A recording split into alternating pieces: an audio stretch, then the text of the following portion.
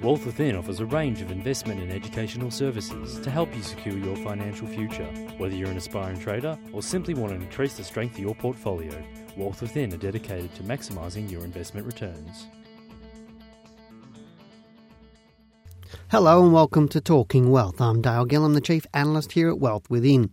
I'm just going to follow on from the podcast I did the other week, which was all on, I suppose, behavioural finance, or how investors actually behave. And I was reminded of some things on the weekend of a book I read a little while ago, which was titled "It's Not What People Say, It's What You Hear."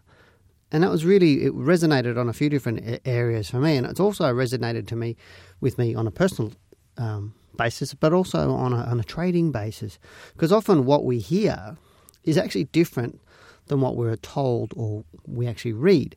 Now, have you ever been in a conversation where a person you talked to had a different idea of what was actually said during that conversation than you did? Now, if you're married, you're probably thinking, yeah, that's my partner, my husband or my wife. They never listen to me. And I hear that quite common from married people where, one partner says, oh, my wife never listens to me, or the wife says, oh, the husband never listens. And us, being a husband myself, we often say that's domestic deafness. But is it really domestic deafness, or what is it? Or why do we actually do that? Because we can't turn our ears off. We hear everything that somebody says to us, or we actually hear the words. But are we actively listening to them? And if we are actively listening to them, what are we listening to, and why are we hearing something different? And I'll bring this into a trading sense in a second, or how people use information in the terms of how to make their investments is. But we should also ask why is that? Why can people stand on the same corner, see an accident, and have 6 different versions of it? And it's the reason why it is because we filter things all the time. And we do so, or we do this filtering through our own personal beliefs, and we've all got different beliefs because of the way we grew up, or what religion we might be, or what our cultural backgrounds are, etc., etc., etc. There's lots of different ways that we actually get our beliefs. But the thing is also with our brain, our left side of our brain is actually the logical part of our brain, and the right side of our brain is our emotional side of our brain. And the interesting thing is there's no filters on the emotional side. For example, with music, etc. Music just gets in, and you can be listening to songs with some horrible words into them, but you'll be bopping along and singing and be quite happy, but not knowing exactly what all the words are because there's no filters on that side of the brain. But the left side of the brain has all the filters, the logical part of it. And because when we're listening to somebody talk, like you're listening to me right now, is we're using our conscious mind, not our subconscious mind. And so with that conscious mind, we actually do filter from lots of different areas. We've also got different hats we actually wear. Like I have a hat as a trader. I've got a hat as a boss. I've got a hat as a husband, a friend, etc., etc. We all have different hats. And when we're in those different hats, there's different sets of beliefs that are associated with those hats. So we may be in one hat with our wife, and like for example, I might be in a business hat with my wife, and then she's talking to me, and I'm not having got the husband hat on, so therefore I may not hear her in that sense. And so there's different ways or reasons why we might not hear somebody, depending on where we are or what we're doing, and what hat we're specifically wearing at any one time. But the interesting thing to me is that we were travelling in the car on the weekend with my wife, and we were chatting about, do we go home or do I take it to the hairdresser? And what I said and what she heard were two different things. And I thought that was interesting. Just even basic little conversations like that actually highlight it's really not what people say, it's what you actually hear.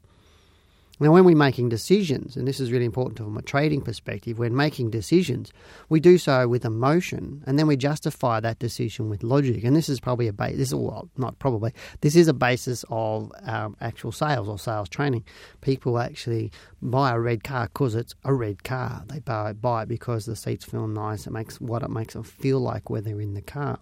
Or people buy a new jumper or shirt or hat or pair of shoes because of what it feels like. They justify the price and the product that they're buying with some logic because that makes them sound intelligent. But when we do so, when we're making decisions and we're doing that with emotions, this leads us to have what they call, I suppose, a highly technical term called gut feel or intuition. And in investing, that gut feel or intuition is where most people make their decisions about investing and trading. And so, to me, gut feel or intuition, if you're not really trained, then that's not going to be very, very reliable. Because these emotions that you're talking about, all this gut feel or intuition, comes from your emotions. Remember, we're talking making decisions based on emotions. And these emotions that allow you to make those decisions or force you to make those decisions are things like fear, greed, pleasure, envy, anxiety, desire, frustration, panic, pride, ego, remorse. There's a whole lot of them, and I've seen people make decisions on fear in their investing. And when they do, they generally make mistakes because they fear losing money or they fear losing profit. But some people actually have that greed. They get into an investment or they go to this weekend workshop to learn this new whiz-bang technique from a greedy point of view. They also do, obviously, as I said, from pleasure, like what pleasure is trading going to get me or investing, or what can I get from this? Envy is another one. It's like they see somebody else making money and they go, oh, I can do that too. But that other person may have been studying the market for years or decades, but the person envies their lifestyle, so they try and do it themselves. Anxiety, and I've seen over the last few years with the GFC, I've seen a lot of people get very anxious about their investments, and that anxiety causes them to make the decisions to remove money from different investments and then see them go up, or there's a whole range of mistakes being made around that. Desire, another one, pretty similar to pleasure, like they desire a lifestyle. They see that on the advertising on the TV, they see it in the newspaper ads and magazine ads that we see by all these marketing companies saying, hey, buy these houses, go and get a loan, get into the share market, etc., etc. And I call that the 3Bs marketing, where you get peaches, blondes and BMWs on these websites. And we see these splash pages or these single-page websites with all these emotional things that people desire and saying, hey, you don't need much time, just fill in your details here and I'll give you this free ebook to teach you how to make a lot of money really, really quickly. And people get into all that. Frustration's another one, and people get frustrated with the market. And we're seeing that a lot in the last 12 or 18 months, where investors who would normally be patient are frustrated with the non-results of the market's getting them, and so they just make all their decisions, pull their money out. And we know that investors do the opposite of what most people should be doing. That means, buy at the bottom, sell at the top, not sell at the bottom. Panic, we saw that during the GFC. Pride is another one, and this is a male one. It's probably links to ego. Is we often like to do things from a pride or ego, saying, well, we're a share trader, or meaning we're beating our chest. But really, it's about making money and putting what's in your back pocket. And remorse is another one of these emotions that traders have. It's called bias remorse in general with traders. Is they buy something and then they feel remorseful about they actually bought it, or if it starts losing money, that creates more remorse, and then it goes into things like anxiety, then it gets into the frustration and everything else. And this intuition and gut feel that we use is very unreliable for most people. Unless you're solidly educated and have good experience, then your gut feel or intuition is going to be wrong a lot of the times. This is why we actually fail a lot. And as I said, it's also we're pushed in around, our anxieties are being pushed around by these flashy advertising and fancy seminars. And I was in a meeting last week with a gentleman from an international company that gives data out to, or supplies data into the industry. And they work with some of the educators around for giving them platforms for traders to do their trading from, and he talks to them about the Aston Martin type trading. You see the Aston Martin on a picture, that means stay away from that company because they're just a marketing company trying to get your money and using some of these emotions. And generally they're also around high frequency trading.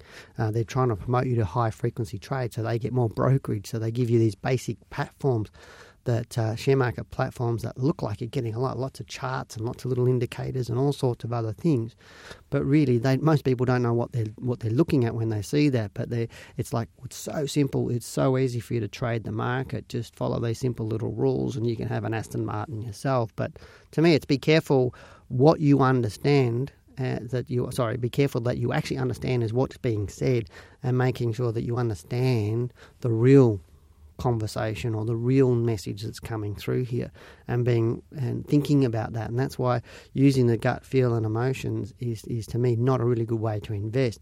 And you need to be aware of, when you're looking at being an investor or trader, you're actually thinking like an investor or trader and understanding the information that's in front of you as an investor or trader, not as a husband, not as a father, not as somebody else. You need to look at that and to understand to better communicate. Now, to me, the simple rules to communication are, well, number one is keep it simple. Whatever you're communicating, keep it really simple. Don't use big words.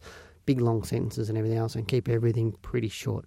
Now, I know I've been known to waffle on a little bit, and people listening to this podcast will go, yep, and you've probably got a big smile on your face. But thing is, what I'm really good at and what we're really good at here at Wealth Within is keeping the message quite simple.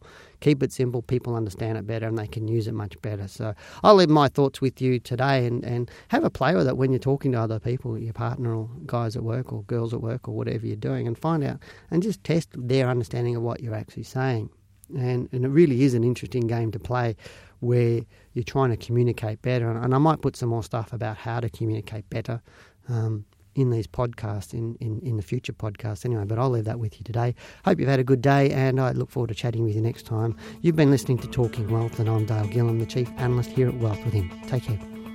Talking Wealth was brought to you by Wealth Within. To learn how you too can maximise your investment returns, call 1300 SHARE TRADE.